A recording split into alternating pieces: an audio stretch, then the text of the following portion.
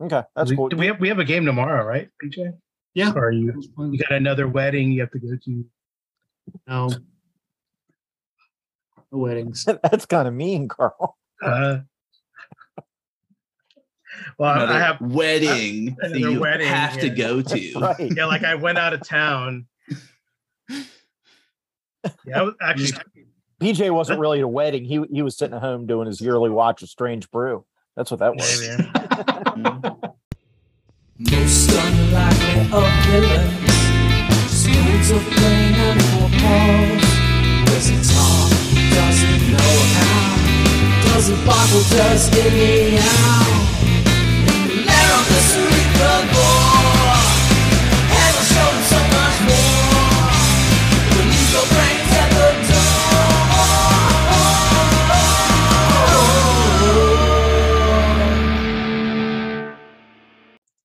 Okay, folks, welcome back to Cerebrivore.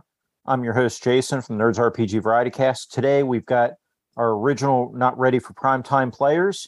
We have Carl Rodriguez, the Gemologist Presents, BJ Boyd of The Arcane Alienist, and Arlen Walker of Live from Pelham's Wasteland. We don't have Joe Richter of Hindsightless here today, but I have a beer sitting here on the table. We have a place set for him, so his memory is with us. How are you gentlemen doing today?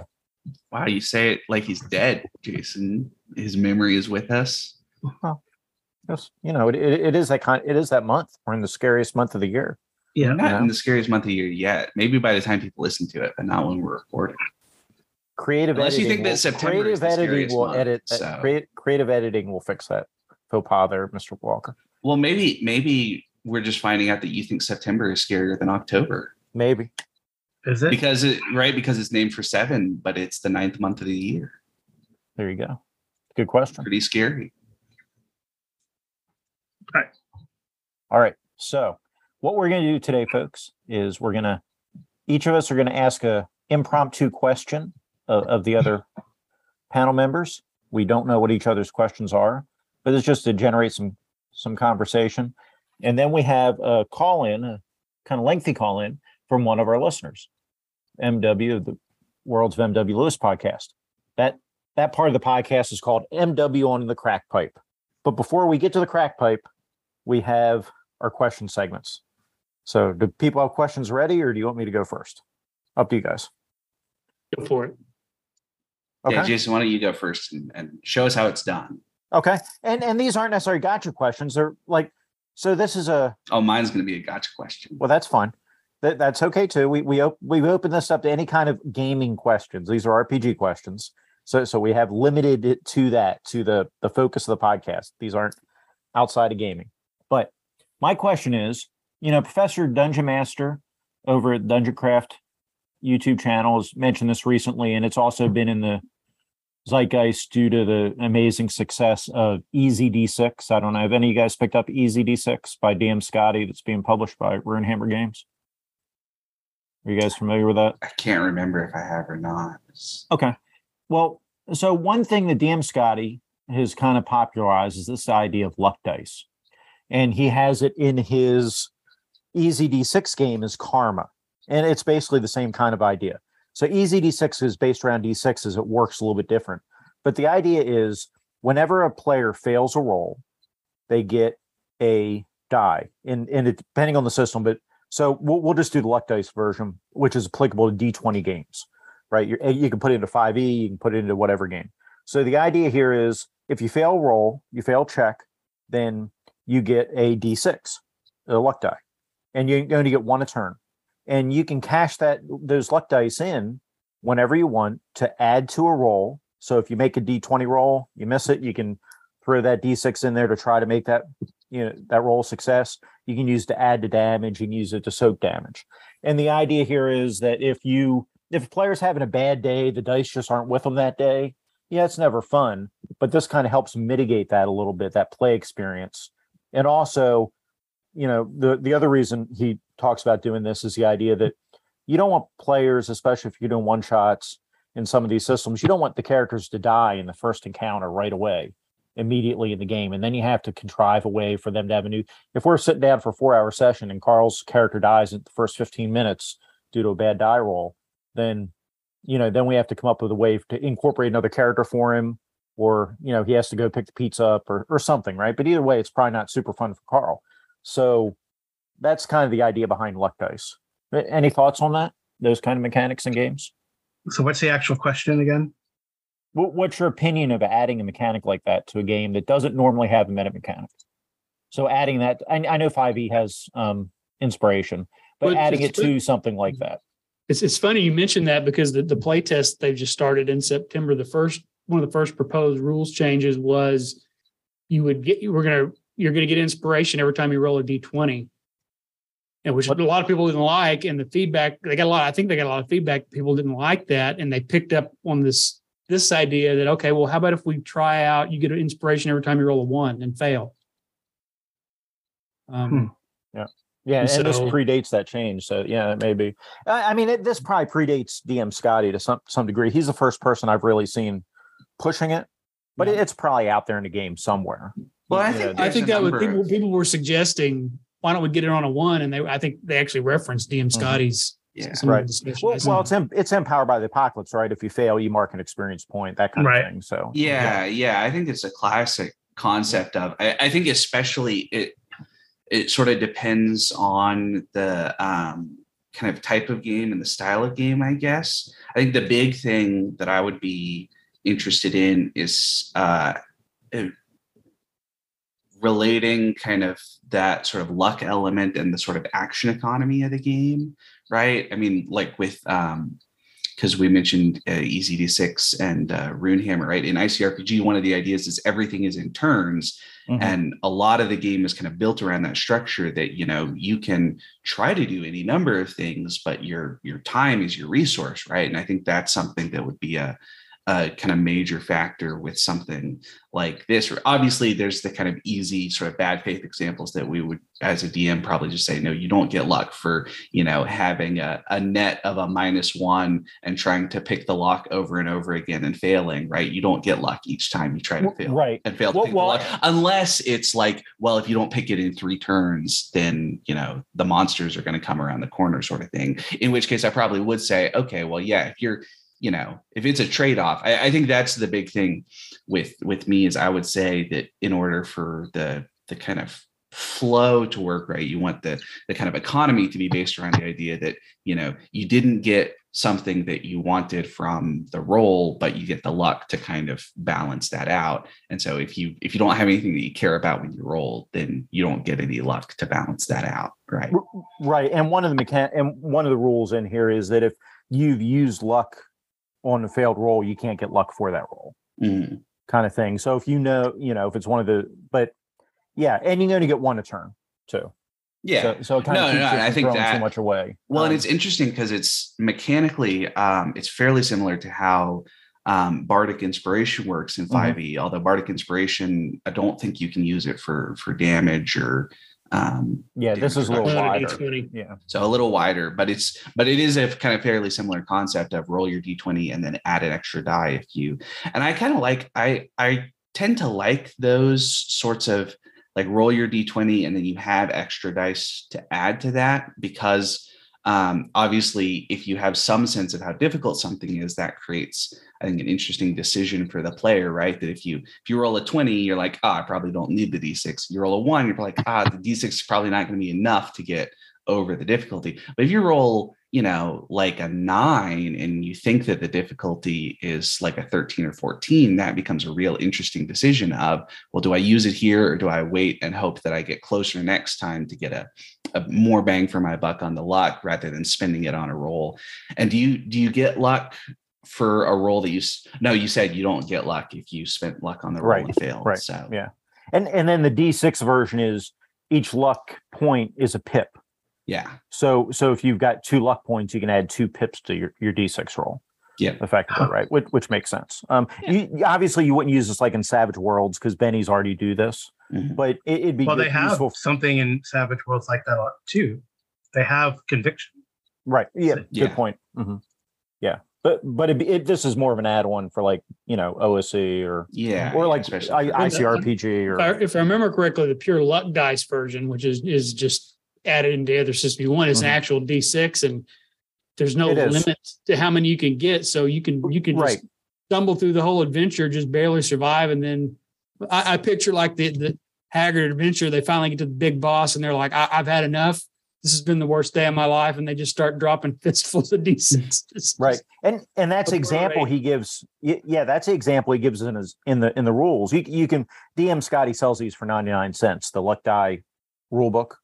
And it's the example he gives in there is that it's a player using it to two luck dice to successfully make an attack, one luck dice to add damage to finish off one monster, and a luck die to knock down the amount of damage that character took all in one turn. Well, and that would be the big thing, I think, is if you have I think one tweak that would be really easy to do is just add like you can't spend more luck dice on damage than you spent on the attack or something like that, so that you can't just be like, oh, here's the monster and here's all of my luck into killing this monster before it gets a chance to attack, because I think that would be kind of against the spirit of what it's going for, right? But if you made it something like, okay, well, if you spend 2 luck dice on your attack, then you can spend, up to 3 luck dice on your damage also, that might be kind of a clever way to handle something like that.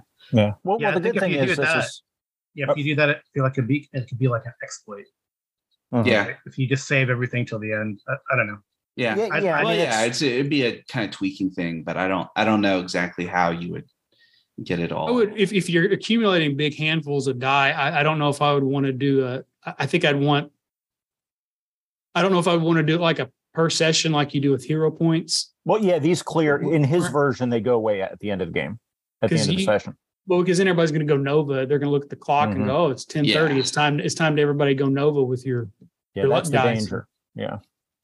Well, yeah, and it depends on it depends a lot on the type of game that you're playing, I think, right? Because it's a little bit like some of the resources, like in the Forged in the Dark games, that I think they do kind of an interesting thing along those lines in some ways, where a lot of the resources are really tied to the fiction flow rather than to the session flow, and so you get the kind of Nova effect sometimes, but it's always on like the last stage of the heist, not as like, oh, we're coming up on 10 o'clock, so everybody spend your points before they go away, even because we're not going to get through this dungeon tonight, sort of thing, which always, I like the fiction tied version a lot more. But right. Okay. Well, we kind of, Carl hasn't been able to get in very much. So I'm going to let Carl finish this out, and then we're going to throw out for another question, because we're about to the end of the time, my time.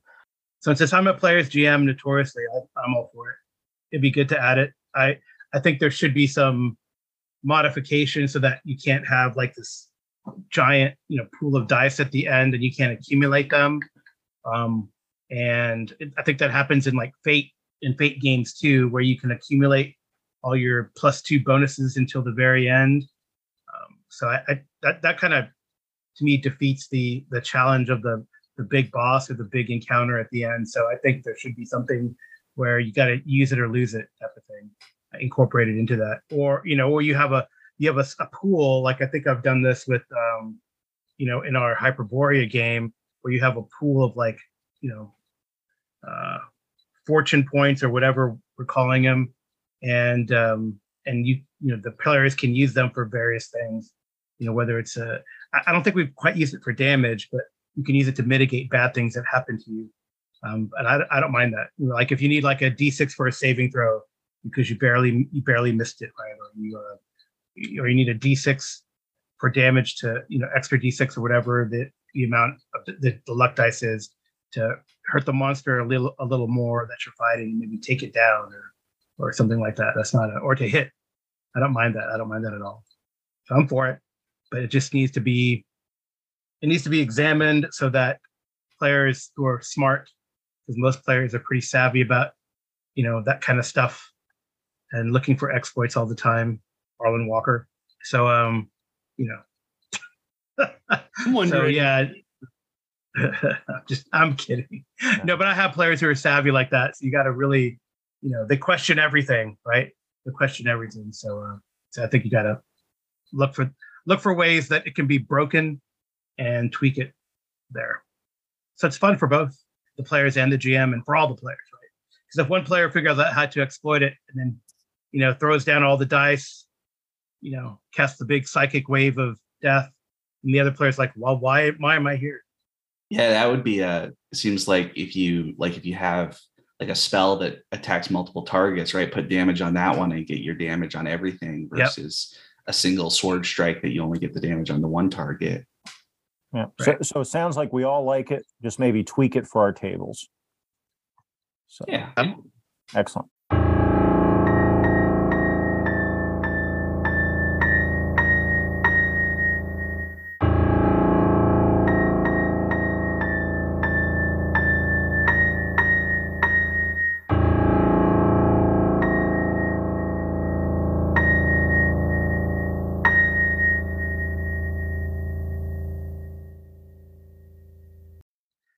Uh-oh. Speaking of Anglo-Saxon, I learned today that the word Gotham means goat town in Anglo-Saxon.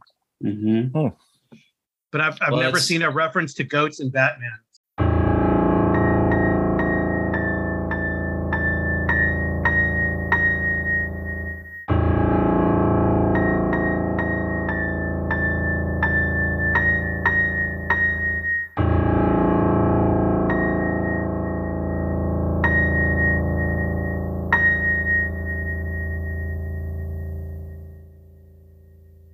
So, Carl, do you want to throw the next question out? No, because I didn't do my homework this time, so I got to think about a question real quick. Okay. All right, so go ahead. Someone else. I have a feeling Arlen has one. Yeah, I've got one. So my thought was sort of about the idea of, I guess, structure isn't quite the right term, but some type of not a person, but essentially an NPC that is involved in a sort of almost like a communal property of the group. So I think about like a pirate ship in a pirate game, right? Where there's this idea of a sort of something that is, or like a secret base in a superhero game, or even like doesn't one of the WotC D&D adventures have like a caravan or something that you're involved in? Well, they have based off the actual play where they get all the missions, right? Was it right. Well, I don't incorporated? Remember, but anyway, but the idea being of a sort of kind of like an extra, or even sort of like a castle in old school games, right? If you hit 9th level and are able to build a stronghold. And I guess my question is, how much kind of like control or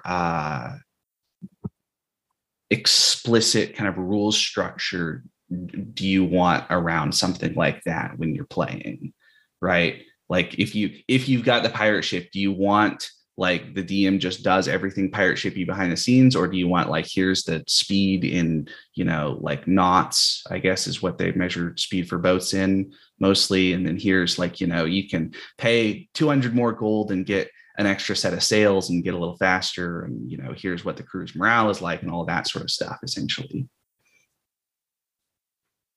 I think that's where the new Spelljammer kind of fell flat, was that ships are basically floating platforms on which to engage in skirmishes with other creatures. There's not any kind of rules for customizing the ship, making it go faster, slower, maneuvering it, ship to ship battles or anything like that as they're closing in on each other, or escape and evasion. But a long time ago, I wish I can remember who said this, was when you give players a ship,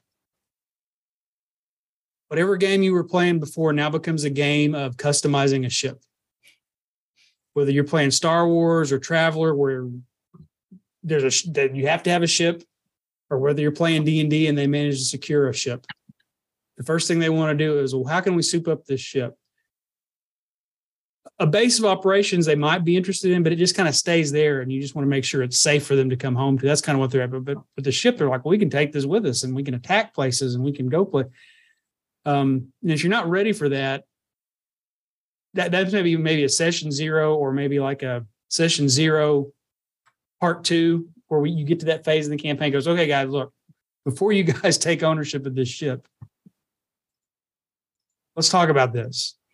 Or did we sign up, or are we all here to play a game where you spend lots of gold and resources customizing a ship and having to hire a crew? And, well, how many hit points do each of my crew, or do you want the game where I just say, yeah, it takes you this long to sail from place A to place B, and then now you're at a new low adventure. It's like it basically drops you off of the dungeon, and you move forward. I encountered that in Storm King's Thunder. There's a point in Storm King's Thunder where they get access to an airship, and then overland travel just becomes a matter of nothing. Yeah, nothing. And as a result of having a ship that can take them from places to places with travel times that sometimes take a couple of days, they could have their kind of big battle, and then a long rest and a full recovery was just guaranteed. It became this weird. Whereas before, when they were having to travel across land, you could throw random encounters and challenges and things like that. And they get to bypass, I think, parts of the story, which is supposed to reinforce kind of the narrative of that adventure path. So there are lots of implications of having it. And I know I'm going on about a ship and not necessarily castles or keeps or, Carl, he wants to buy a tavern now in Village of Omelet. Yeah, well, I can speak to that as far as I was in Carl's game. Carl used to run a game called Broken Lands. Hopefully it's just on hiatus, where we were playing monsters. It's based on the works of our gazetteer for Beckme.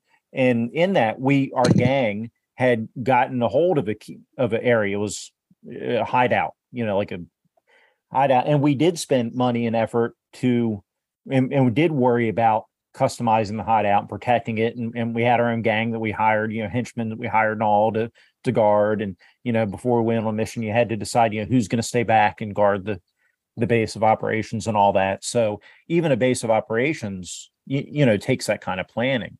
And the good thing is that the stuff for the base of operations is pretty easily available.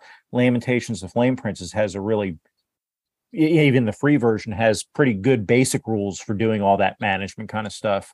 And then if you want detailed stuff, Axe, Venture Conquer King system has really detailed stuff. But the stuff in Lamentations really is plenty for most games. And like I say, you can get the free version of it that has it all. But yeah, you can, and that's definitely a great way to fleece characters of gold. If you're not playing AD&D First Edition, if you're not doing training costs, then ships or keeps or hideouts are great ways to get gold out of your character's hands, because they can suck them up quick. But Carl probably can offer a lot more insight than I can on this.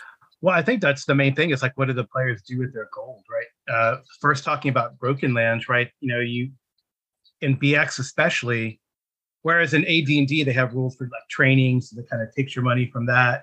And then there's like this idea of domain play later on in BX. I mean, we just have like in our OSE Temple of Elemental Evil game, we have so much money. What the hell are we going to do with it?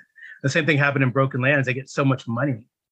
What are they going to do with it? So that's in a way is a good way to start domain play early, and that's a good way to have that going. And I think I took inspiration from Hexcrawl and Eric Hoffman and company did, Paul Wolf, Cody Mazza, Jason Hobbs, etc. What they did, and they had simple rules for what happens in the background while you're off adventuring to your domain. So you can roll for encounters and stuff like that. And I think a lot of that is inspired by, what's that guy's name? Kevin Crawford's, Red Tide and Echo Resounding and stuff like that too. So there's ways to definitely do it. And I think it's a cool thing. And what I always think is fascinating to me, to answer Arlen's question, is that I feel like there's always like one player who really grabs hold of that. Like when we were talking about wanting to start a Kingmaker game, for example, one of my players was like, oh yeah, he's already started reading through the player's guide, the 87-page player's guide for Kingmaker. And he's like, that has everything for domains and how to build your kingdom. I want to do it. So he's very excited about it. The same type of player who loves to do the trading in space trucking when you play that version of Traveler. It's like the same as I remember I had a player who was a noble who owned the yacht, who wanted to do space trucking, had this is way back, like in the 90s when Excel was first coming out and spreadsheets were like a big thing and not everyone knew how to work them. Now everyone kind of should. But, you would have a spreadsheet and how you do your space trucking and how you sell high, sell high, buy low, all that kind of stuff. You really got into it. So I think you always have players who do that. And I think that encourages them who maybe they're not the ones who are the face. They're not going to play the horny bard who talks to everyone, in the adventure, or they're not the one who likes to optimize and beat everyone up. But there are some players who just like the intellectual game within the game, right? And it's funny that some design, I say Paizo is probably the most notorious or known for it, is that every single adventure path has some sort of mini game, right? So like Age of Ashes, keep building, right? So Abomination Vault, surprisingly, I don't think it really has a mini game, although there's kind of like interaction with NPCs and building your own fortune in the town, kind of. But then they had one where like you build this, you design and build and maintain a caravan to go over the spine of the world. That's in one of the adventure paths, right? You have the ship thing in Skulls and Shackles. So, and of course, in Kingmaker, famously building the kingdom. So I think it's cool. I think it's fun, and hopefully you'll have in your group that player who wants to do it, because then it takes less off the GM, right? And I think in Broken Lands we had people who were interested in designing the keep and maintaining it, and people who were in the other part of the Broken Lands, maintaining the little city state, right, that was formed. And I think it's a fun part of gameplay. Really, it makes it feel like it's more than just you're kicking in the doors and killing monsters and taking their stuff. You feel like you make a mark in the world. The world changes. I guess that's kind of the cool thing about it. And even more recently, like yesterday, and I finished Sinister Secret of Saltmarsh for 5e, and there's a chance that the character spoiler get a ship, and of course they want the ship. They're like, oh my gosh, it's like a taxi. Right. And if I recall, in the original AD&D version of the module, the DM is instructed under no circumstances to allow the characters to. You're supposed to like, oh no, the ship is on fire, abandon ship. Whatever you do, don't let them take the ship. But I know players now. I don't know. It's not players nowadays, but I guess maybe I'm fortunate that a lot of my players just don't. Maybe it's because the games they play or their interests. Like one guy made a comment that this is becoming parallel to Warhammer Fantasy. We have a boat, and this player character are collecting a menagerie of animals. So there's some players that have a type, right, and that's the way they play in every game. And I don't. Hey, if one player wants to start collecting all the animals that you can get, like it's World of Warcraft, and you're collecting pets, that's awesome. I think it's better. I mean, I think because honestly, like the trigger of mine is cruelty to animals and killing animals. So I love it to have a player that if we find a guard dog, we're not going to kill the guard dog. We're going to do the animal handling thing to try to control the guard dog. And now it's our pet. I think that's awesome. So, I don't mind. I don't mind. I guess the question that you asked, Arlen. Having that domain, having that game within a game, and NPCs in the background, and actually in the 5e version here in Sinister Secret of Saltmarsh, it says that the kingdom will give on loan a crew to pilot the ship, right? So in a way, players don't have to worry about it. They can if they want to. Yeah, so that would go back to what BJ said: the idea that when it comes up, make sure to have that separate stop the game or have that section, you have section to, right? 0.2 and say, listen, do you guys want to count the beans and the barrels of water, and do you want to count all the number crunching that takes to maintain this, or do you just want me to hand wave it? What kind of game do you want to play? And I think that's kind of neat. Yeah, that's neat that the Saltmarsh one gives you that option. They can either control the boat, or hey, it's on loan from the kingdom. So then the kingdom, it's like a rental. The kingdom pays for all the maintenance. No, that's cool. Another thing that comes up with this, whether you're talking about a castle or a ship or whatever, is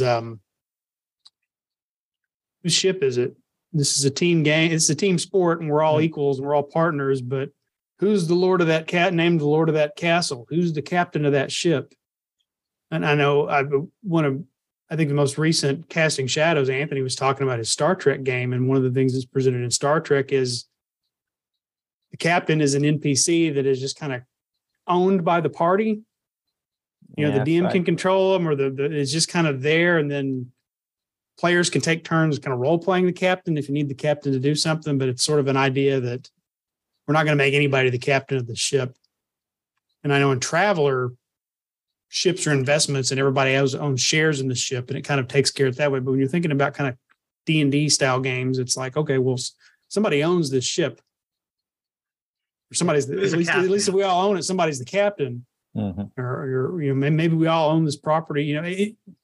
It kind of goes against the medieval grain to think that a duke is going to say, well, the 5 of you have really impressed me, so you now communally own 60 acres in the North Farthing and build a castle, and you're all jointly lords and ladies of. Yeah, it's usually going to be like 1, right? That's the Mm-hmm. Yeah. I guess that in Star Trek, I don't know. I feel like there's characters who are in command, and they're the ones who are in charge. So you can actually be like a PC who is the captain of your boat, right? I think he was talking about being an option. It's not like okay. That's one way of doing it. Yeah, I mean, I guess a great example is Ars Magica, right? If you've ever played Ars Magica, one person is the magician, and everyone else is like a sidekick. And how does that? I've never played it or run it, so I don't know how that dynamic works, right? Or I guess essentially it seems like in most group dynamics, one person's going to say, "Okay, I'll do that," or I'll volunteers to do that. I'm going to be the quartermaster. I'm going to be the note taker. I'm going to be the mapper. Okay, I'm going to be in charge. And some people are cool with that. Some people are not. I know, like in Skulls and Shackles, everyone sort of said, "Okay, no, you seem like you'd be the best." They kind of looked at everyone's skill set, and they were egalitarian enough and I guess metagamey enough to like, okay, that guy should be the captain because he has X, right? But then the helmsman was a different person because the helmsman had the best boating skill or whatever, right?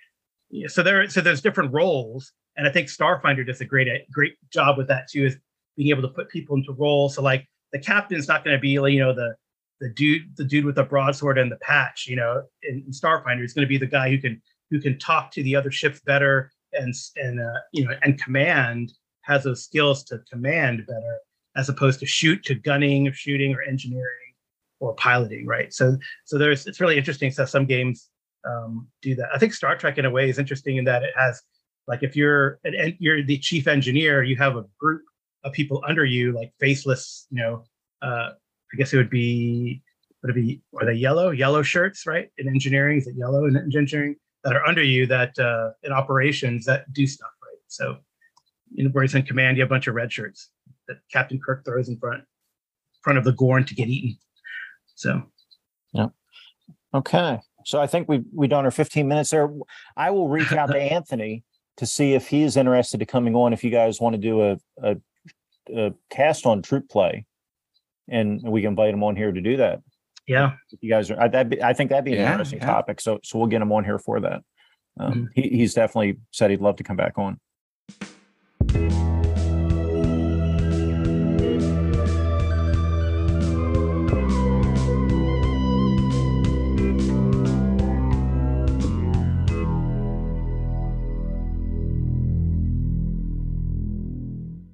Current world issues. Is that why goth kids strive to be so pasty? And a lot of that is kind of late romantic art. And so I suspect it's just too many kids reading Edgar Allan Poe and being like, oh, I want to be like the Raven because he's so cool. Probably. Or the Crow. Crow. Yeah, but do you remember? We need Joe on for this one. Yeah. Or the Crow, right?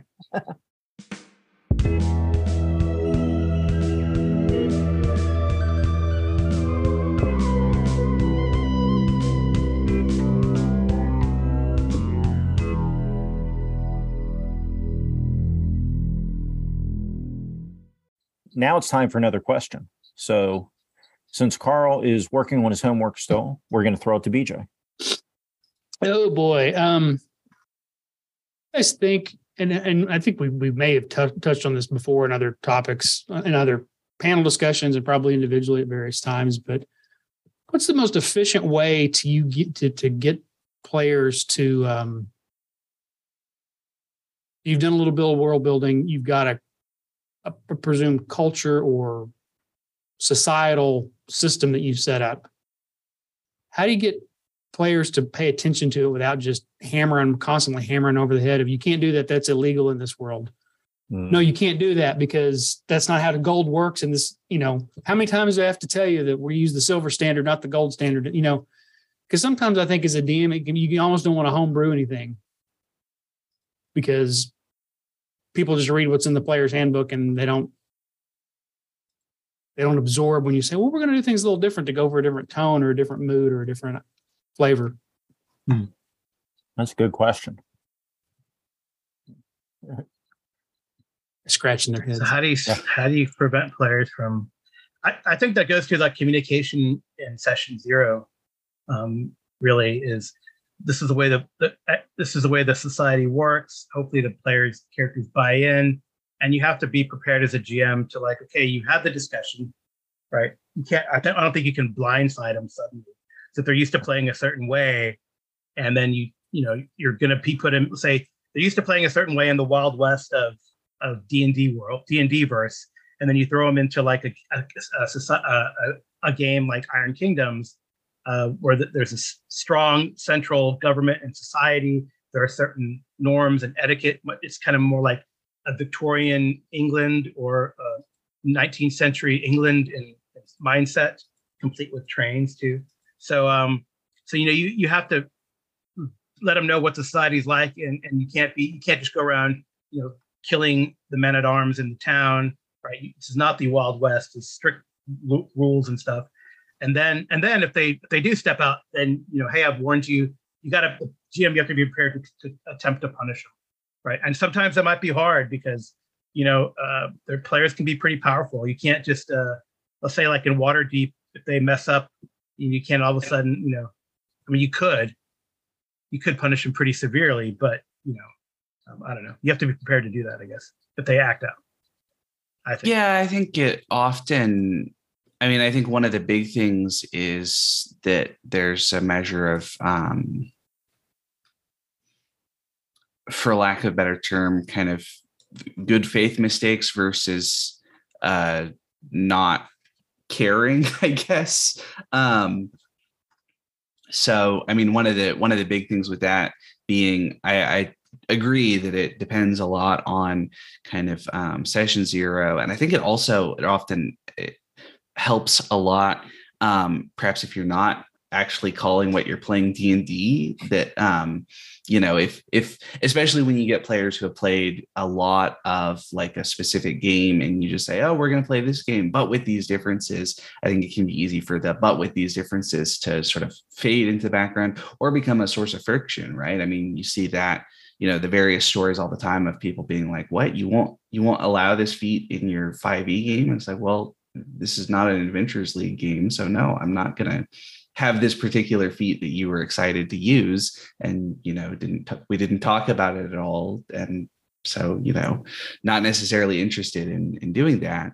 But I think also I think the thing is that there's times when everybody is going to forget elements of the setting and stuff like that, and that it really, I think, is built on sort of judiciously as a DM recognizing the difference between a player saying, well, I want to say something and saying, hey, just be aware this is not like a place where your player character is like allowed to do that sort of stuff. Are you sure? Versus a character who says, well, I say something, and it's like, oh, you just don't care about any of this, so you're going to speak up like that and in the presence of the king, and the king's going to be like, get this asshole out of here, sort of thing, right? That's a difficult line to walk often. I'm thinking mostly of good faith mistakes where it's just one of those things that how do you constantly make the setting live and breathe so that people kind of immerse themselves in it?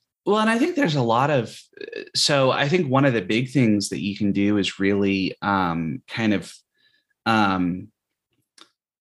I think about, for instance, the way that like nature documentaries handle a lot of their storytelling, because often, right, a nature documentary is sort of built around, often there's some amount of kind of plot story, something that they've kind of come up with out of footage or things like that. But a lot of the kind of total runtime is sort of explaining this particular world. And so I think there's a number of things that kind of come into that, right? So you get the start with the sort of simple elements, and especially the kind of simple elements that are really easy to follow for someone who doesn't have a lot of experience in this world. There's an old BBC series called Walking with Dinosaurs, and then they did Walking with Prehistoric Beasts, and then they did I think one about like early humans that's kind of Australopithecines on into like Homo erectus and Homo sapiens. All that. Anyway, in Walking with Beasts in particular, there's one episode that I really, really love that starts with the male of this pride of Smilodon saber-toothed tigers essentially is deposed by a pair of brother Smilodon males. And so it works very much like it does with modern day lions on a savanna, right? That there's only room for one leader at the top, but these two, they're brothers, so they work together. And so they're able to outfight Halftooth, who's got a broken tooth. So that's why he's called Halftooth, right? But it's a really very, very simple plot structure, essentially, right? It's about as simple as you can get. Halftooth is kicked out. He is not really in shape to hunt for himself anymore. So he's got to figure out how to beat the brothers and get the pride of Smilodon back. Otherwise, he's going to starve to death, right? Really, really simple kind of plot wise. And then most of the runtime is just spent kind of here's what's going on in the world and how it happens to relate to this kind of really strong core plot element that is kind of our sort of character centric focus, right? That you know, if we care about Halftooth the Smilodon, then we care when, you know, there's a Megatherium, which is basically a giant ground sloth, which is huge, and it basically beats one of the brothers to death. And so then Halftooth's got a chance and he's going to get back. And it's, you know, that's, I think there's a lot to be learned from that in terms of trying to explain or to convey understanding of especially a kind of complicated world that does not necessarily fit a lot of the players' kind of preconceptions from like other D&D games. I mean, even basic stuff, you know, like I think a lot of D&D players just assume, oh, of course you can just, you know, walk around with all your weapons and find somebody to fight for. And it's like, well, you know, if you look at the historical evidence, the people who have, you know, a serious investment in, you know, the stability of and economic productivity of a region often don't want adventurers to just kind of walk up and say, hey, where's some goblins we can kill and some stuff we can loot? Because as in real life, murder hoboism is a very easy shift for adventurers. And so, you know, the first time you present a set of player characters with, here's like a mercenary contract, I think some of them will be like, what the hell is this? What do you mean like an actual like mercenary contract that's like, here's the expectations for what you're supposed to do. And here's exactly how much you get paid. And you're entitled to 60% of the loot that you recover, but the other 40% has to come back to the coffer sort of thing. Right. But that is something that I think you can totally kind of explain at the beginning. And especially if you're, you know, depending on how you're playing, if you have a way to, you know, share notes or have like a handout in a Roll20 game or something, putting, you know, maybe like a bullet list of here's the most important things to keep in mind that you've had happen so far is, I think, an easy way to just be like, hey, you know, pay attention that this is going to be a little different than what you're expecting. Yeah, and I think it does really help if you know, if people sign up to play Pendragon, they come in with a lot more expectations about playing the feudalism game than if they come in and say, hey, we're playing D&D, right? And you say, well, we're playing D&D, but you're going to have to memorize some genealogy first. Yeah, and that's where I was going to go with is what Arlen hit there at the end. Even though we don't want to hear it as a DM, you've got to have player buy-in before you start it. If you want to do your custom thing and your players just don't care, they just want to go out and you know kill stuff and kill things and take their loot can't talk. You know, but you know what I'm saying. If the players have in their mind they just want to play D&D, they don't want to play Pendragon, but you really want to run Pendragon, then you need to find a group that really wants to play Pendragon.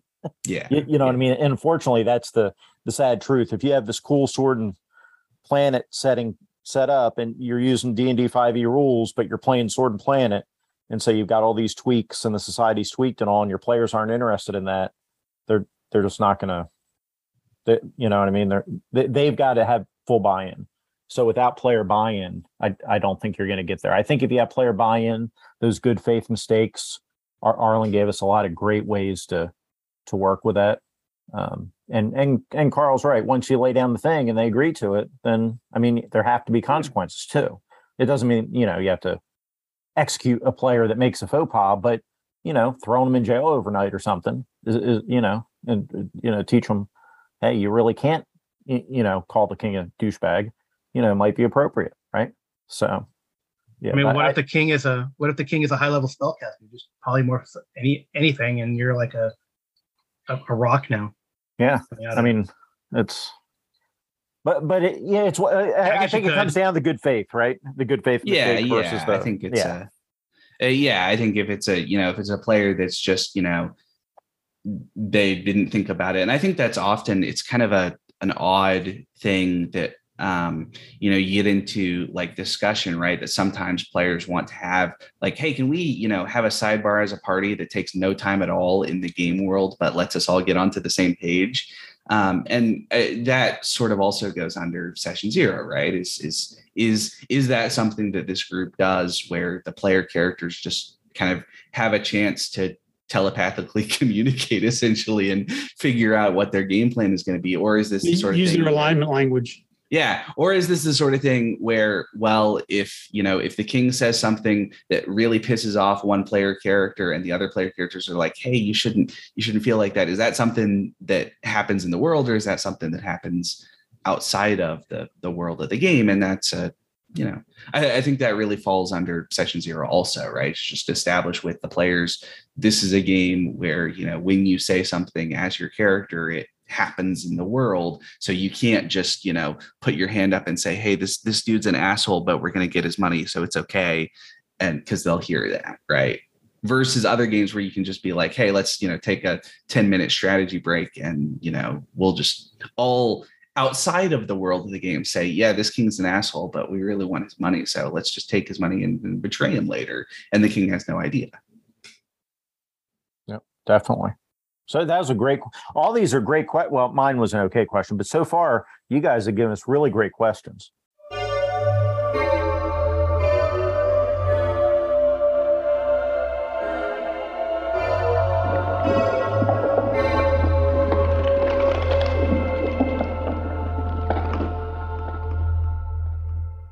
Yeah. I mean, ravens are bigger than crows. That's probably BJ could tell you too, right? No. Well, and there aren't ravens. There's a lot of ravens in. I thought they're corvidae, right? Both. No, we only have crows. Yeah, well, I mean, I see the ravens till you get farther west. Yeah. Not okay. I thought I saw crows in Oklahoma, or ravens in Oklahoma. I know New Mexico for sure. You start seeing crows, and I get some out in the western part of the state. Honestly, honestly, they're scary big. They're bigger than you think. Ravens are, and then they have like ridges on their teeth. They're like, man, they're carnivorous, aren't they? Well, and ravens, right? They're like in parts of Europe, right? Ravens will like bond with wolf packs and lead them to prey, and then feed on like the scavenged remains because the wolves can't. They'll do it in the Rocky Mountains as well. Yeah. Mm-hmm. Well, because that means that they're all led by a vampire. I know. That's awesome. That would be a great that's a good plot story for a game, right? Is be like you have to find the vampire. The only way to find him is by like tracking the wolf killings because the vampires going around and leading the wolves to slaughter sort of thing. Yeah. Which all ties into the Children of the Night, right? Yeah. But lovely music.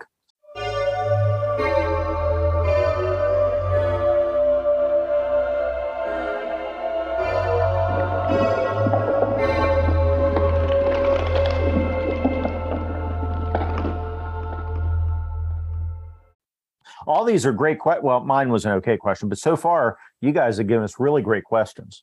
So, Carl, we expect the best out of you. Yep. Dang.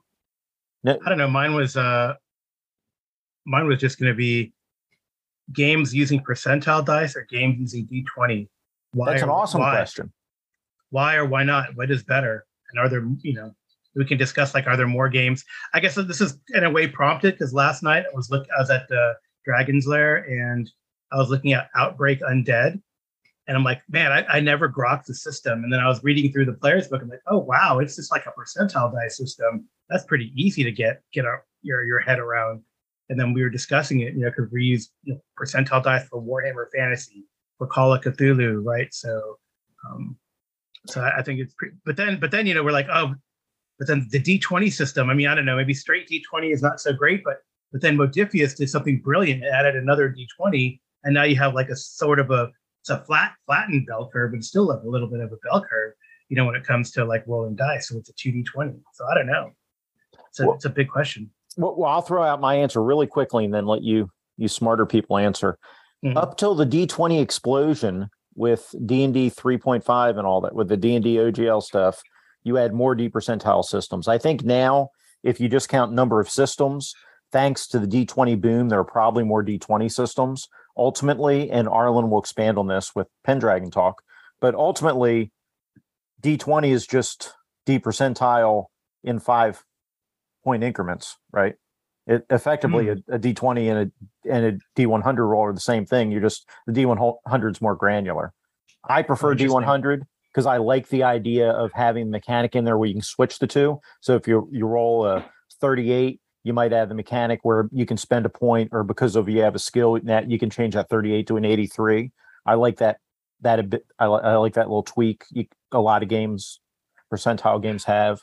And percentile is really easy to explain to people. D20 is easy to explain to people too, but percentile is, what percent chance do I have? You have a skill 30, you have 30%. So I think I like D percentile. I think there are probably, if we counted by numbers, probably more D20 games out there because of the D20 boom, but I could be wrong on that. And I will throw it to whoever wants to pick it up. I think you're right. Mathematically, I think even when people use a percentile system, they tend to go in increments of 5, unless the book tells them to do otherwise. And so it's effectively a D20. I think the D percentile is more intuitive, but the D20 is faster when people can use it because it's one roll as opposed to you got to do the mental. It's quick, but you still have to do there's about a second of cogitation where you go, okay, which one was the tens and which one was the hundreds and what does that give me? I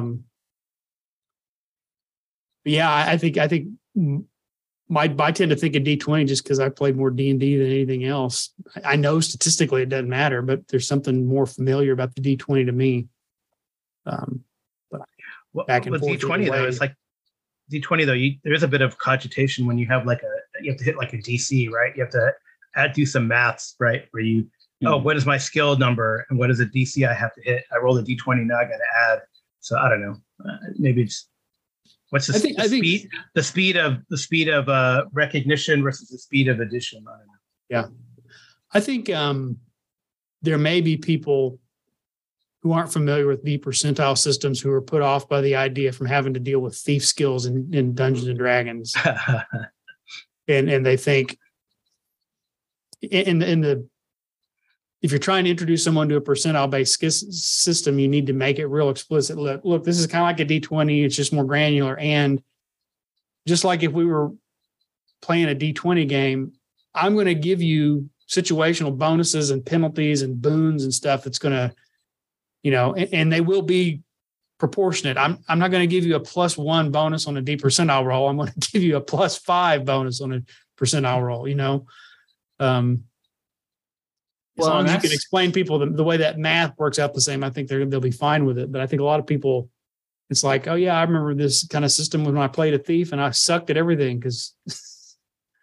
Well, and I think that's part of, in my opinion, a lot of the difference between kind of D percentile and D20 comes down less to the dice and more to the kind of major games that have kind of shaped the culture around those particular systems, right? That so personally, I think D20s roll better than D10s in general because D10s are weird. So I like using D20s, but also like you can have you can roll 2 D20s for your D100 roll and just, divide the number on each of them by 2 and use one as the 10 digit and one as the 1 digit. Or you can have the special, Jason's going to tell us about the old school dice that just, you just ignore the numbers pluses printed twice. Yeah. So there's all sorts of things there. I think the bigger difference, I think a lot of the people that don't care for D percentile often it has to do with a sort of sense of, especially the kind of Chaosium, or now Chaosium, but kind of historically, there are other people that have published RuneQuest and Call of Cthulhu in particular. And you get the classic criticism of D100 gaming or D percentile gaming is the basket weaving skill in RuneQuest, right? And the idea of, okay, so yes, it sort of fits the idea of being a person who lives in this pre-industrial world who has to figure out something to do with their hands to, survive in their village. But also as an adventurer, when am I ever going to roll basket weaving for something that matters other than maybe for like like if you have a salary check for a season or something to see if you, made a little extra money or if you need to dip into your savings sort of thing. Right. And of course, the converse of that, I think, is that a lot of the sort of culture around D20s becomes like, oh, D20 games have classes, right? D20 games have levels. D20 games have a sort of traditional hit point structure and have a class with a base attack bonus system, right, or something like that. And of course, I mean, the example, Jason already kind of spoiled it a little bit, but Pendragon, for instance, is a game that uses what is mathematically basically the same thing as old school RuneQuest, where it's just you have a rating out of 20 and you're trying to roll under on your D20. Well, that's just the same as your D100, but in increments of 5. But then you have a kind of, it's using a D20, but a lot of the kind of mechanical bits in play, you have a much shorter skill list, and often the skill list is much more kind of explicit in Pendragon than in some of the D percentile games where you have lots of, here's all of the kind of, particular wacky skills that you might put on your character sheet, but won't use as much as library use in Call of Cthulhu, that sort of thing.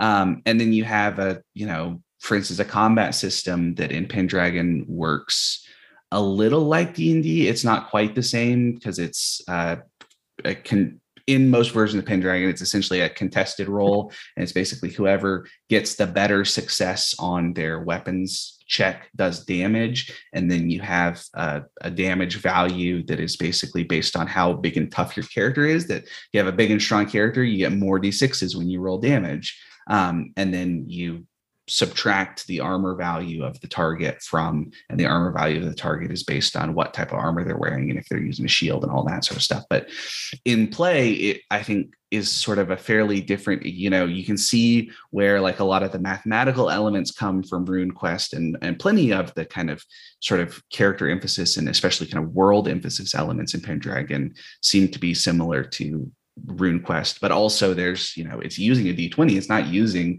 a D percentile. So if somebody asks you, oh, those D percentile games, they always have basket weaving, and you say, well, here's this game that doesn't. And honestly, I think it's one of the really interesting things that there are games that have kind of pushed back against that in some other ways. The OpenQuest D101 games, I think, is the publisher for that one. Yeah, Newport's games. Yeah, there's now, I think they're on the third. OpenQuest 3 is the current one.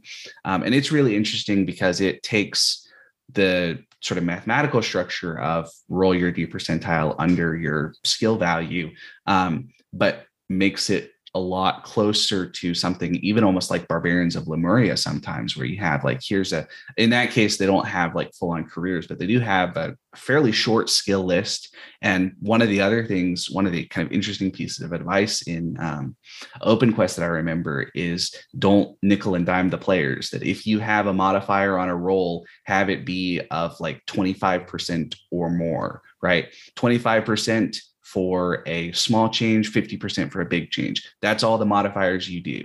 And as a result, you don't do nearly as much of looking up, oh, well, you get a plus 5% for this particular type of tool, but you get a minus 10% because you're working in not so good light. And I think that's another thing that a lot of people end up pushing back against with the percentile, is this kind of culture of, well, because you've got so many numbers, you can do so much math as you're trying to figure out what you need to roll your D percentile under. And that, at the core, it's a fairly similar thing, right? You just, roll the dice, try to roll, the right sort of success. But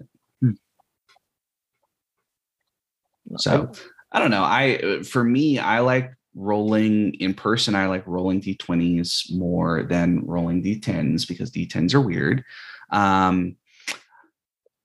Personally, I think the big thing, like I said, a lot of it for me is that the things that I in some ways don't like about both of them have to do more with the kind of culture around those sort of gaming systems that, oftentimes I feel like classes and levels sometimes work, but are not nearly as applicable to everything as the kind of class and level apologists seem to think they are. That, yes, you could make the case that Aragorn is probably a ranger class in Lord of the Rings, but are all the characters in the Fellowship of the Ring really kind of, contained within a class and level structure? And would that actually be any fun to play if you were trying to play that adventure? Or would the people playing Merry and Pippin be like, I'm going to go off for a little while, and they get captured by Uruk-hai for a little while? So, Anyway, but that's sort of my thought, is that often I think my kind of thought about it is less about the dice and more about the kind of how much does a particular system kind of embrace the culture of a lot of the other games that use the similar dice. I think that's very fair. Carl, did you have thoughts on your question? No, I'm gonna steal y'all's ideas and answers. Okay. No, excellent. I don't know. I think there's pros and cons to both. Really, I do like percentile dice systems, but mainly it's because of the system. But maybe I enjoy like a game like Pendragon that uses a D20 but uses it as a, that is like more like a percentile dice system as opposed to like a roll the dice, add something to hit a target number, right? Like 3-5, and then so Pendragon, right? You got to get below, right? So or at, and which I think is pretty interesting. So and it kind of, I like the way they use it in that regard. But and that would be just whether you prefer to roll a D20 or a D10. I don't know. I guess I brought that up because I do like percentile dice systems, because for me they're pretty intuitive. Well, yeah, and it's interesting because there was D&D obviously won out, but when you look at the early TSR games, the only other game that wasn't a D percentile game was Gamma World. Top Secret, Boot Hill, Star Frontiers, Gangbusters. They're all D percentile games. Yeah. Mm-hmm. Yeah. So, which one did you say was not? Gamma World. Gamma World is like D20, right? Yeah. Gamma World's closer to D&D. Yeah. It's very close to AD&D. Yeah. But, so it's interesting that, there's so many others out there that aren't. Mm-hmm. But no, I mean, obviously, I think we all play both, and then we also play D6 systems, and I think we're all pretty open-minded. We're not, I only play this kind of game. Mm-hmm. That begs the question. Part of the reason 4th edition D&D tanked was because they killed too many sacred cows of D&D. Mm-hmm. Is D&D a game that would probably run better if they would use a percentile system, but it just can't be done because of at this point, it's legacy. Rollmaster. Yeah. I mean, at that point, just play Rollmaster. It's a better game. Right. Yeah. So, that's for Rollmaster. Or if you have to have, some D20 in there, just switch to Palladium. Play Palladium Fantasy instead. Yeah. Cool. I guess we're going to listen to MW now. Yes. Time to suck on that crack pipe. So we're going to go ahead and... I thought it was Worlds of MW, not crack pipe MW. Oh. Well, I'll let you listen to the calls and we'll see how he does. No, can we pause to take a break first? Yeah. Since it's 11. Yeah, we will pause at this point.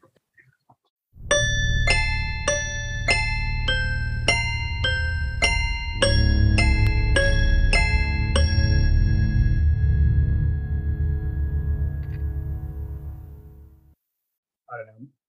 Well, that was the story my grandmother tells, is that at least in Dallas and Houston, the first buildings that got air conditioning were like the theater opera house places, so that all of the rich women could pull out their furs so that they would look extra nice when the AC was on really cold, because you couldn't wear them any other time in Dallas and Houston. That's funny. I was like, okay, so that explains a lot about those two places.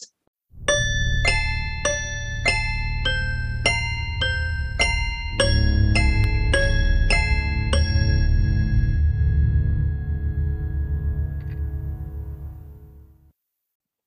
So this set of calls is from MW, the world's MW Lewis, who currently is in Orlando, Florida at GrogCon. We are recording this on the 30th of September. So Arlen's right. It's not the scariest month of the year yet. But GrogCon is going on despite the hurricane. MW flew down there today. Actually, he flew down there this morning from Washington, D.C. He caught a flight down to Orlando to attend the AD&D 1E convention. Another gentleman I know who you'll hear on my podcast, I got an interview with him while he's on the road, drove 18 hours from New Jersey in a Tesla down there to attend the convention, hoping that he would be able to catch charging stations once he got down there. And he was able to. So, people are excited to play AD&D first edition. They're devoted. And MW is one of those brave souls. So let's see what he has to say. Hello, Cerebrivores.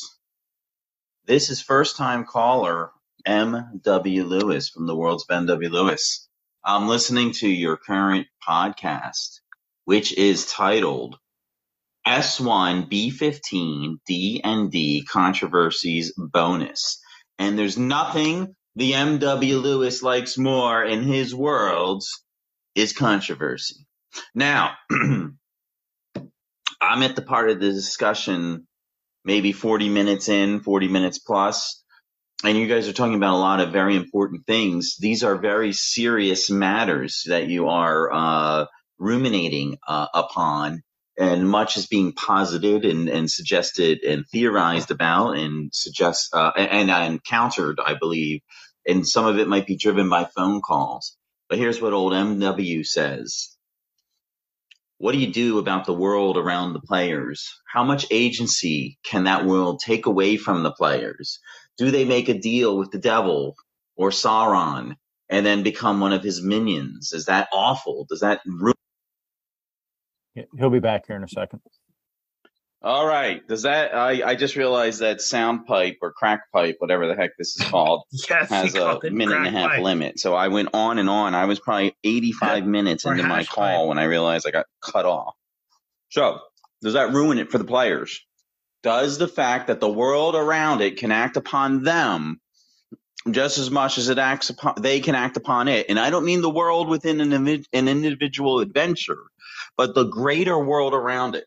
So I point back to the modules, the early modules from TSR from the late 70s and the 80s, which I often say the criticism of them is really unfair. Lots of people criticize those modules.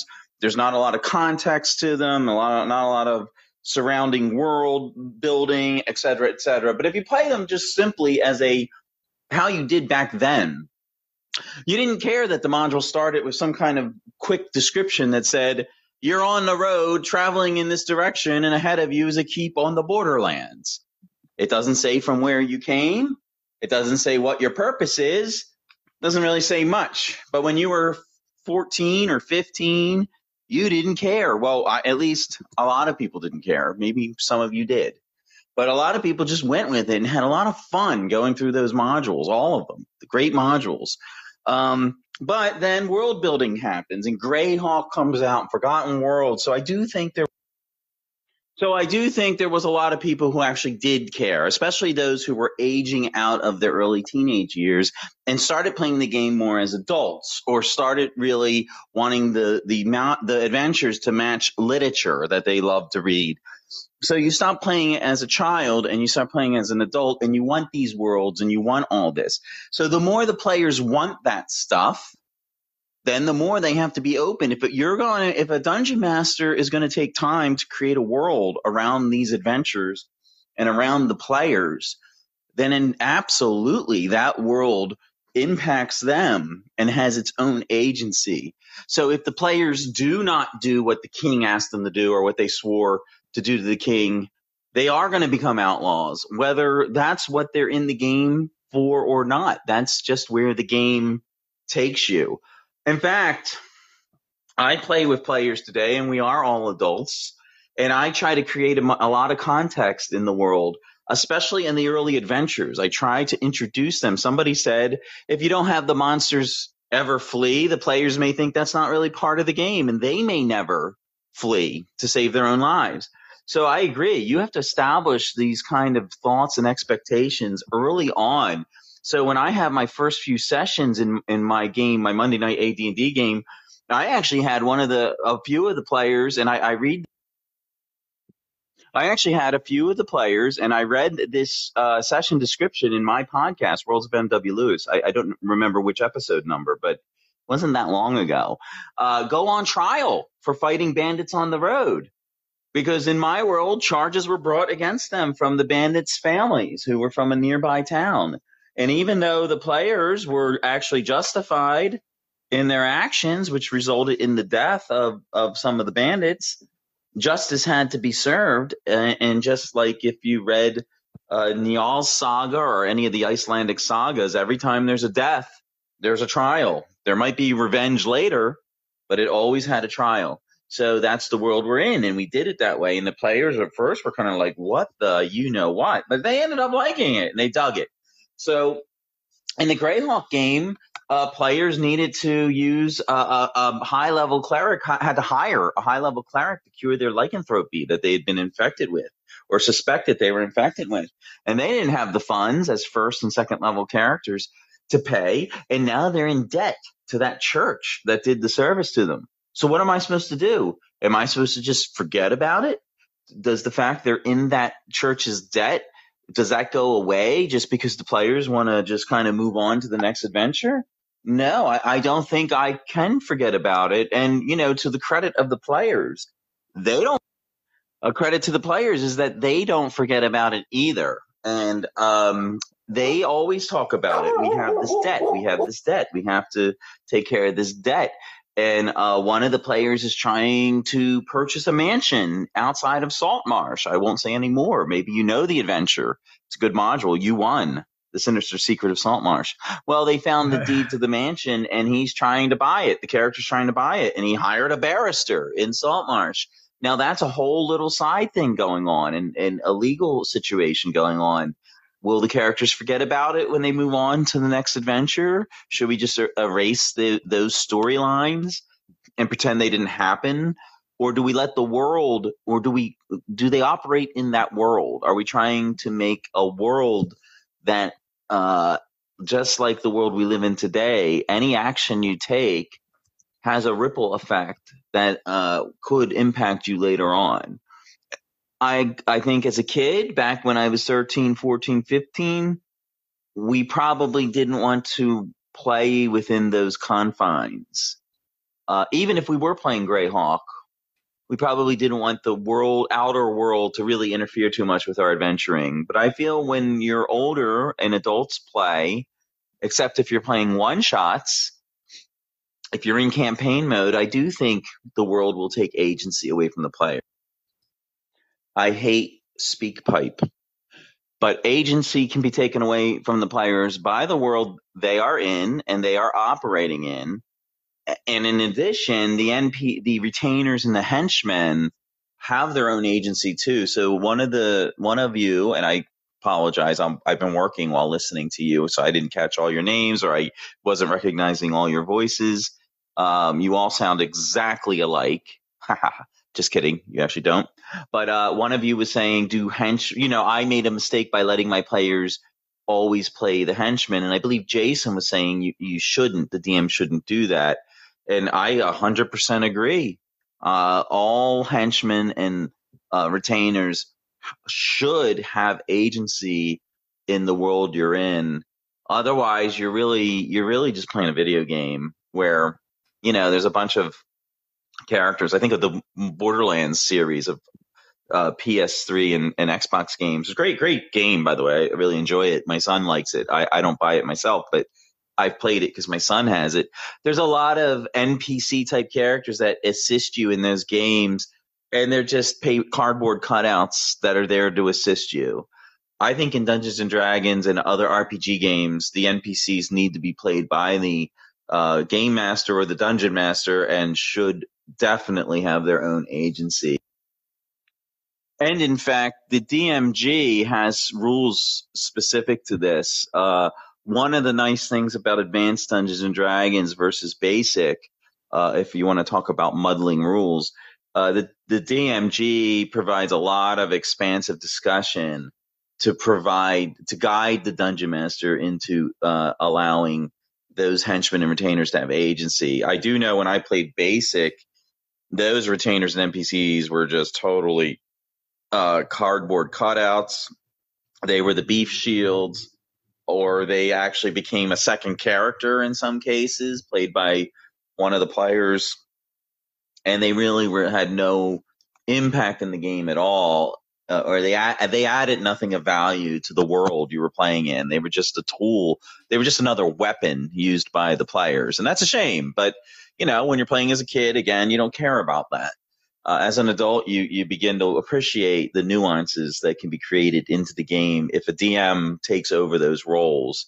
So, in fact, both my games have had really fun and interesting sessions because of the NPC or the retainer / henchman agency, which has caused trouble, or maybe the players themselves underestimated that how their actions, or they underestimated how their actions and their failure to treat henchmen properly resulted in situations they did not want.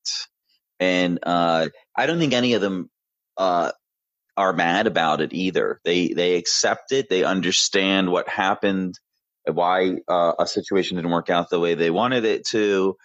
And they either will change their behavior next time, or they'll continue to have the same results. So anyway, I'm enjoying your show. I don't get to listen to Cerebrivore very much, but I'm enjoying this episode immensely. Thank you. I had totally forgotten how much that plays. I listened to it initially when it came in. I forgot how much it played into BJ's question for it's all. So, yeah, that's pretty cool. Yeah. So that's MW's answer to your question, BJ. You're muted. You're muted. Looks like. All right. Bingo. I won. Very good. As he was talking about that, I was thinking about, and you can find various blog posts and some YouTube videos on the Hickman Revolution.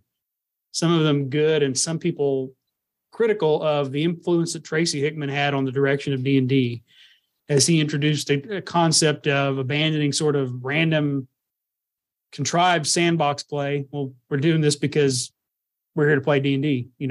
There's the dungeon, go for it.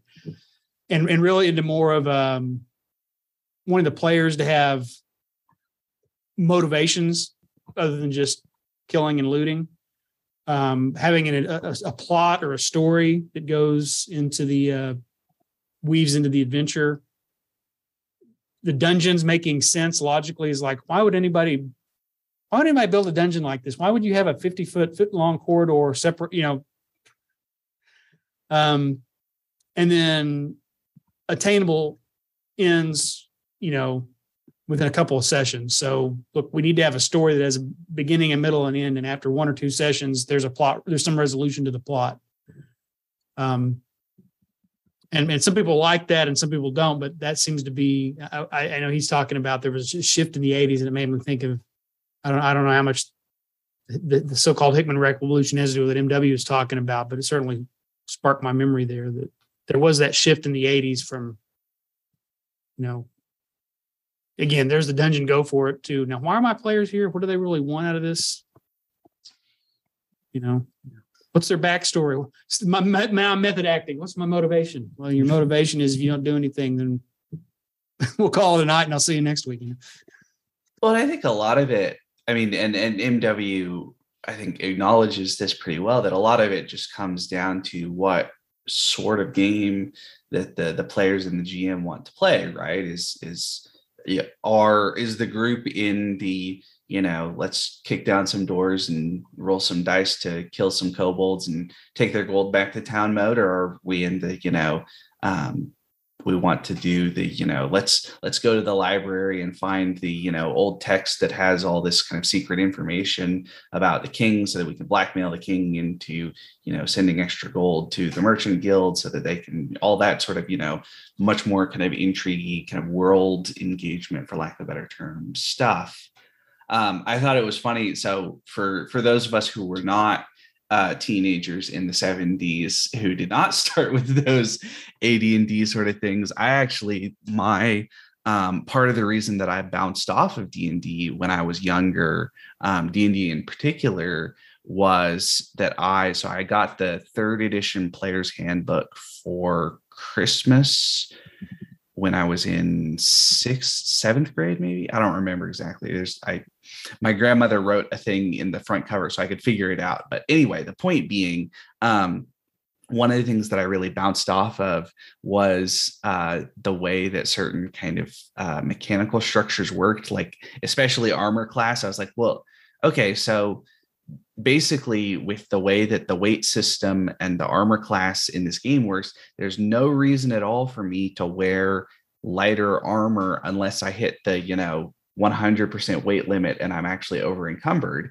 But as a kid who was not a very good Boy Scout and was seriously out of shape, I know exactly how much it is uncomfortable to carry more weight in your backpack when you don't need to carry that weight, right? That feels totally right. Like, is Aragorn really going to be like, well, my AC is better in the chainmail, so that's what I'm wearing from now on? Or is he going to be like, well, we're traveling overland for a while, so going to trim all the weight down that I can, even if it's not the, binary encumbered, over encumbered, and then put on the chainmail shirt for the big battle where, you're going to need that sort of thing. And that was one of the big things that I bounced off of, was that, I felt like the kind of rule structured elements made it much more difficult to play the sort of stories that I was interested in as a kid. But I also think I think one of the big things that comes into play, especially as you start to do the sort of larger world stuff, and if you have rules, or even if you're not necessarily using kind of rules to structure a lot of those things, is that those elements, the kind of underlying assumptions, especially the kind of structural assumptions, once you start to apply rules to those things, they start to matter in a way that they don't when you don't really engage with those things. So I think about there's a game that I remember that the game has very, very detailed demographic information for all these different kingdoms within this world. And the character generation involves a pretty substantial element of, you roll for your character's, social class background. And based on that, you get a certain level of education. And so there's different tables for education for the different social classes and all that sort of stuff. Fairly extensive role procedure for all that sort of stuff. And then at the end of all this section, talking about player characters and NPCs and how to kind of generate up adventurers, there's one table that is the character's kind of political philosophy. And basically it has, I don't remember, 5 or 6 slots. And I think it's, 0 to 40 on a percentile is basically ambivalent, not really any strong political feelings anyway. And then I think it's 3 more, and it's conservative, moderate, liberal as the next 60% for the 100%. The sort of point that I'm getting at there is that, okay, so you can see the idea of like having a character randomly roll, but when you compare the political opinion table that takes into account nothing of the character's background that's established in all these other tables versus all the other tables that use all of these different things to reflect on each other, that starts to feel much more like a base assumption of the author, right? Is the author assuming that everyone is just ambivalent, conservative, moderate, or liberal, and that they're, the background that they grew up in and their level of education and all of these things that we know in the real world have an effect on the likely political positions a person is likely to kind of identify with? Do those not take place in this world, right? Do these various groups, for instance, to get a little more political, do the people in power not have like a vested interest in maintaining that power in this world? Or is it just, you just totally random. You just grow up and decide how you feel about all this sort of stuff. And that, especially as you get into much more of the kind of world engagement stuff, I think that's where those issues and those elements start to crop up, I guess is the way to put it. That when you have what starts to feel like kind of weird assumptions, things that don't actually kind of mesh entirely, especially because the real world is a complicated place. And so when you start to put more emphasis on making a secondary world more like the real world, I think you end up with those sorts of things, right? That you end up with the, well, why does it make it right? Why do dwarves always use axes? Shouldn't they use pikes instead? Because they're short and they like to fight in, close ranks. So historically, that's what people did using pikes, not battle axes and shields. How much do you buy into that versus how much you say, well, we like dwarves with battle axes and shields, so we're going to use it anyway, even though it makes more sense for them to, dress more like 16th century Landsknechts rather than looking like these kind of weird Viking characters. Carl? Yeah, I mean, I think it's a very interesting point, like NPC agency and everything that he talked about, and then also character motivation. I really like how he set things up for his players, and it goes back to showing how MW really has set up the world and communicated to his player, this is the way it's going to go. And I like how he also comments about, way back when we first started playing this, we didn't really care about that, but now it's important, which I think, it shows a maturity in his group and, their gaming and how it's changed and evolved over time.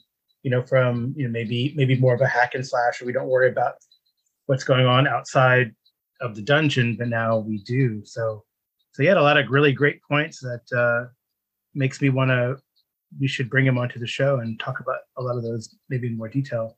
Although he's pretty thorough, I think. But I think it's pretty neat. I really love that you can take, and that's the beauty of these older adventures, is that because there is no expectation of the outer framework. There's no Hickman effect and meta plot and meta story. There's no Ed Greenwood and Elminster puffing on pipeweed and telling you how the world works.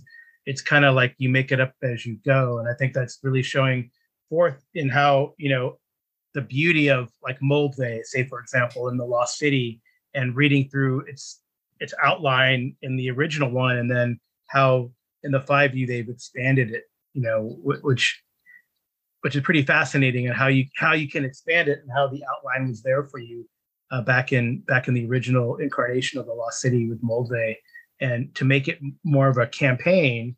But here's the structure, go for it. Here's some ideas, but it's up to you to decide how these NPCs are going to react, how the players are going to interact with the NPCs. So I think, and that makes those products, I think, more maybe a little more malleable, right? Compared to, unfortunately, like, as much as I love Zeb Cook, some of the stuff he did with Dark Sun is so railroady. You might as well, just sit back on the coal car in the train. It's kind of neat how these older products, maybe they had that. They're thinking more of, of let's let the GMs of the world, put in their own ideas for how their campaign is going to work, as opposed to like, here's the meta plot. Now the players have to play this meta plot, right? And I think that's very interesting, and I think that a lot of what MW kind of alluded to is in that in his call. That's when I think of like D&D, where I sometimes struggle with official products, and this goes back to Wizards, the TSR, not just with kind of Wizards of the Coast, is on one hand, D&D is a toolkit for you to develop fantasy adventures for your players. On the one hand, it's nice for them to give you sort of an implied or default cosmology and set of deities, and but sometimes I feel like, and this will happen with every edition. They'll go back to basics and they'll start adding more and more and more and more and updating the lore. And at some point, it's sort of like there's either can be a pressure, depending on who you're playing with, to I don't just have to observe the rules of D&D, the mechanics of D&D, for us to be playing D&D. Demogorgon has to be on the bottom layer of the abyss, or we're not playing D&D. Pelor is the god of the sun, or we're not playing D&D. Goblins worship Maglubiet, or we're not playing D&D. And I remember one of the I've generally enjoyed 5e, but one of the first products where I was kind of like, I don't think I really care for this approach was the Mordenkainen's Tome of Foes. It had some really cool monsters in it and some really cool mechanics. But I don't like the game designers telling me what my setting is. Well, this is how demons work. Well, what if I don't want them to work that way? And it kind of gets back to the alignment thing is where, well, why is alignment important? Well, because there are whole planes of existence dedicated to those alignments. Like, well, who says? What if that doesn't exist in my world? Now what's the utility of alignment? You know, when you strip away the narrative of it, because I want to play a different kind of setting, how do I use this now? And I think you can't, it helps to have those default implications of, well, this is kind of what a ranger is, and this is kind of what a paladin is. That's good when you're starting out and you're a novice as a DM, but at some point when you want to try to customize stuff for your group and give them a new experience instead of the same thing we've been doing for 10, 15, 20, 30 years,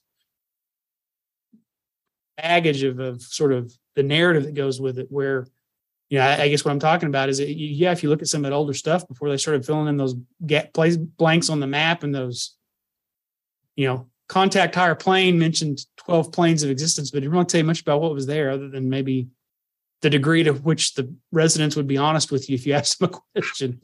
Versus now we've got the Great Wheel and it's all mapped out and you can put it on it's like the opening of Game of Thrones where you can put it all on a dynamic, I can't remember what you call those things. Anyway, I don't know where I'm going with that. That was just my reaction there. No, I think he brought up some interesting points, and I will invite him to come on. We'll come up with an appropriate topic for him, as long as it's, you know, D&D related. I think MW is very happy to join in. You know, maybe he can tell us a little bit about how GrogCon went, and we can talk, because he's getting to play. So this is actually, even though he played a bunch as a kid back in the day, he never went to tournaments or conventions back in the kid. So this is only his second convention. And he's going to play some tournaments down there, which he hasn't been able to do before. So it'll be interesting to hear what he thinks of old school tournaments. But I think our time is to a close, gentlemen. I thank you for joining me for this session of Cerebrivore. If I can hop in for just a second, because BJ said something that I thought was really a good point to sort of pick out, which is the way that the kind of D&D, the sort of line contracts and expands as they move through editions. As well as, I think one of the interesting things is the way that just from the kind of starting point, like, you know, the first book for each edition, there's different changes. I actually think that's one of the big things that a lot of the sort of grognard types react badly to with 5th edition, is not just the sort of mechanical stuff about proficiency and all of these different things, but also that tieflings and dragonborn are character races in the player's handbook, and so the expectation is you can just choose to be a tiefling or a dragonborn, as opposed to in a lot of the, you know, older games where it's like, no, tieflings are super rare, right? That the, you know, people see a person with blue skin and horns and they're like, what the hell is wrong with you? Burn you at the stake, sort of thing. Well, Carl can speak. That's a good point. But, you know, Carl can speak to this because that was an issue even back in the day. Think about when Unearthed Arcane came out, and now all of a sudden you can play Drow. Right. Mm-hmm.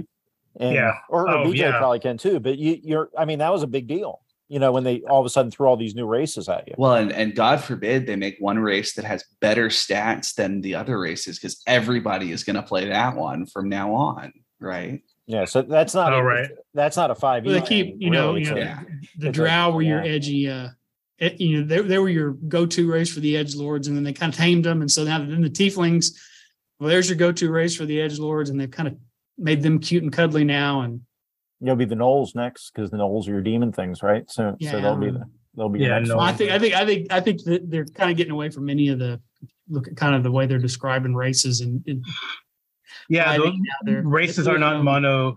What is it called? There's no monoculture. Yeah, but there's no monoculture in races, right? Yeah, now you're gonna have to be anyway, like a witcher, right? You're a mutant. I'm not a regular person. I'm a person who's gone through the trial of grasses, and I have weird cat eyes and carry not one but 2 swords and fuck anything that moves, because that's basically Geralt's character qualities. Yeah. So, and the way you fix that is you just eliminate any bonuses for whatever their genetic heritage is. You can look however you want. That's what they've done. Yeah. And that's just what sort of skin you want and what right. What exactly. But I mean, all that's which makes it more of a video game. Yeah. Right.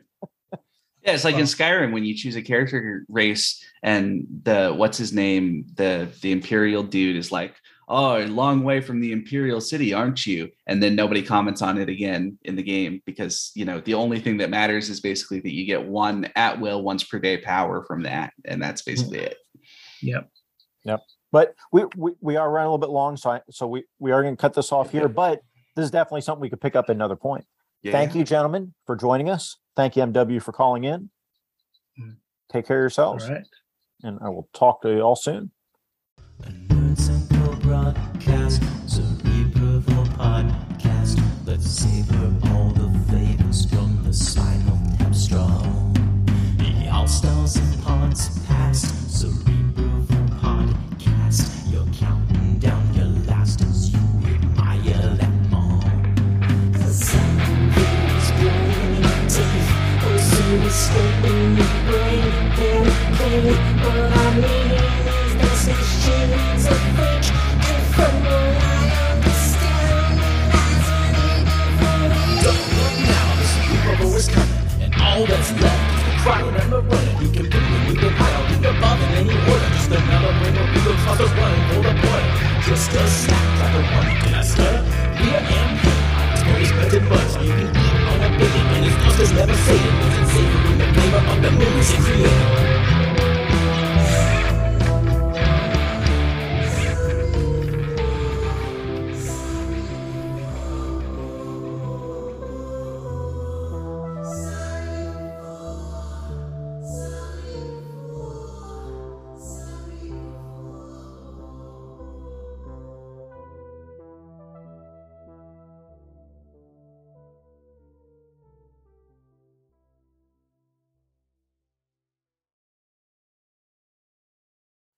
BJ doesn't seem like a big fan of Palladium.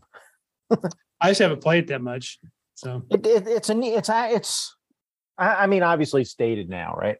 But at the time, it's a very refreshing change from D&D. I mean, it's effectively D&D house rules, but because it came out like 84 or 85. But you've got active defenses, you have dodges, parries, you have armor. The way armor works is really nice because say you have an AC of 10, a 4 or higher hits, kind of like Savage Worlds, still D20, but a 4 or higher hits. If you roll under the armor class, then the armor absorbs the damage, and armor has a certain amount of structural SDC, has a certain amount of damage it can take before the armor is destroyed. If you roll over the armor, then you bypass the armor and do damage directly to their hit points. So it makes armor more meaningful. Plus, like say, you can do dodges and parries and things. So it does interesting there. And then like all the satanic panic things, all the things that they talk about satanic panic are ramped up to 11 and played in fantasy. And it was totally off the radar.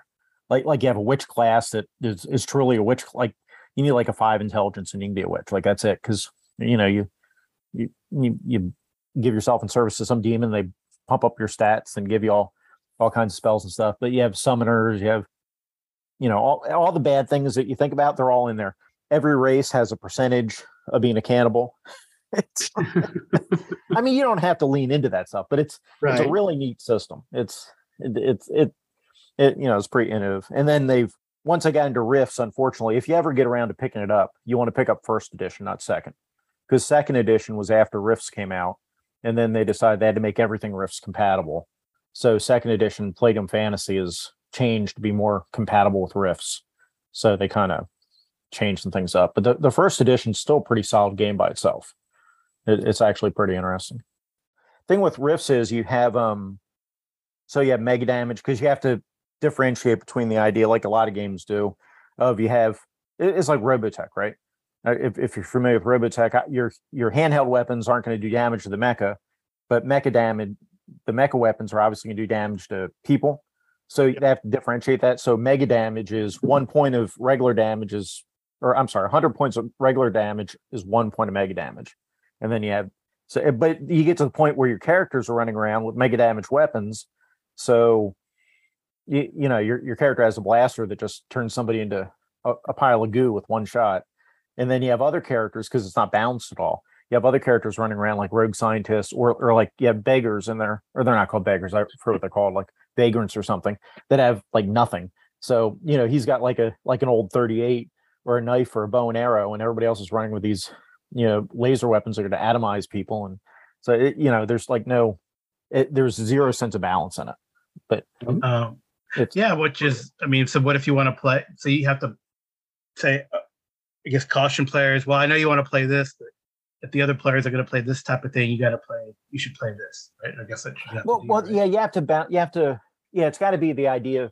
Everybody's got to be on board for what the campaign is. I don't think the game's broken because of that, but people have to be on board with it. Like say I'm playing a vagrant and I don't have, you're playing a juicer who's somebody that's kind of like Bane, effectively, right? And for BJ, who probably doesn't remember Rifts at all, but juicer's like Bane. He's got these so he's super fast, super strong, can do all the school stuff. Obviously, he's going to outclass my vagrant in just about everything. But my vagrant is smart. He knows how to hotwire cars. He knows this and that. And it's just, if you have a group that's mature enough to be able to balance out that where you're not just going to not all be combat, then you could have a totally fun game. But if you're going to always be in combat, then you're never going to play those other kind of characters because, they're useless. So it just depends on it depends there's on probably in any system, there's a, it's kind of on the GM to provide every character its moment to do what it does and not be eclipsed. Like, I don't think you necessarily have to play the kind of system where, okay, well, we're going to do point buy, so everybody has the exact same stats, and you just decide which ones are high and low, and everything is evenly balanced. That's probably a good idea when it's people who haven't played with each other, and you're playing a pickup game or a game at a game store where it's just kind of an open table. But I think once people kind of get to know each other and your players, you can do that in balance, because you can then make space for people to show off the choices they made and the way they built their characters and what they do. Right. Where it comes in with Rifts, where it's more tricky on the GM and Rifts is, so if you have a character who's a dragon, because you can play a dragon. If you have a dragon, you have a glitter boy, which is a mecha, and you have a full conversion Borg, right? All these are mega damage creatures that do friggin', every roll is 1 times 100 damage, that kind of stuff. And then you got your vagrant who's running around with his revolver and his knife. Well, any combat you get in, if that vagrant is hit, because anybody that's coming up against the mecha is also using mega damage weapons. So unfortunately, your other characters are super squishy. and so that's where it gets really tough. If it was just, you're good in combat and you're good out of combat, it'd be one thing. But the problem is, because of the damage thing, it gets it where your squishy characters are effectively, if they don't hide during if they can't hide during combat, they're dead. Justice League, you've always got to give Batman a bomb to defuse, or Well, that's like where you see skill challenge, because when they go to Apocalypse, come on, what Batman doesn't belong on Apocalypse. Let's be honest. Humans don't belong on Apocalypse. So Wonder Woman and Superman go to Apocalypse, that's fine. But the idea of these regular humans going to Apocalypse and surviving, it's ridiculous.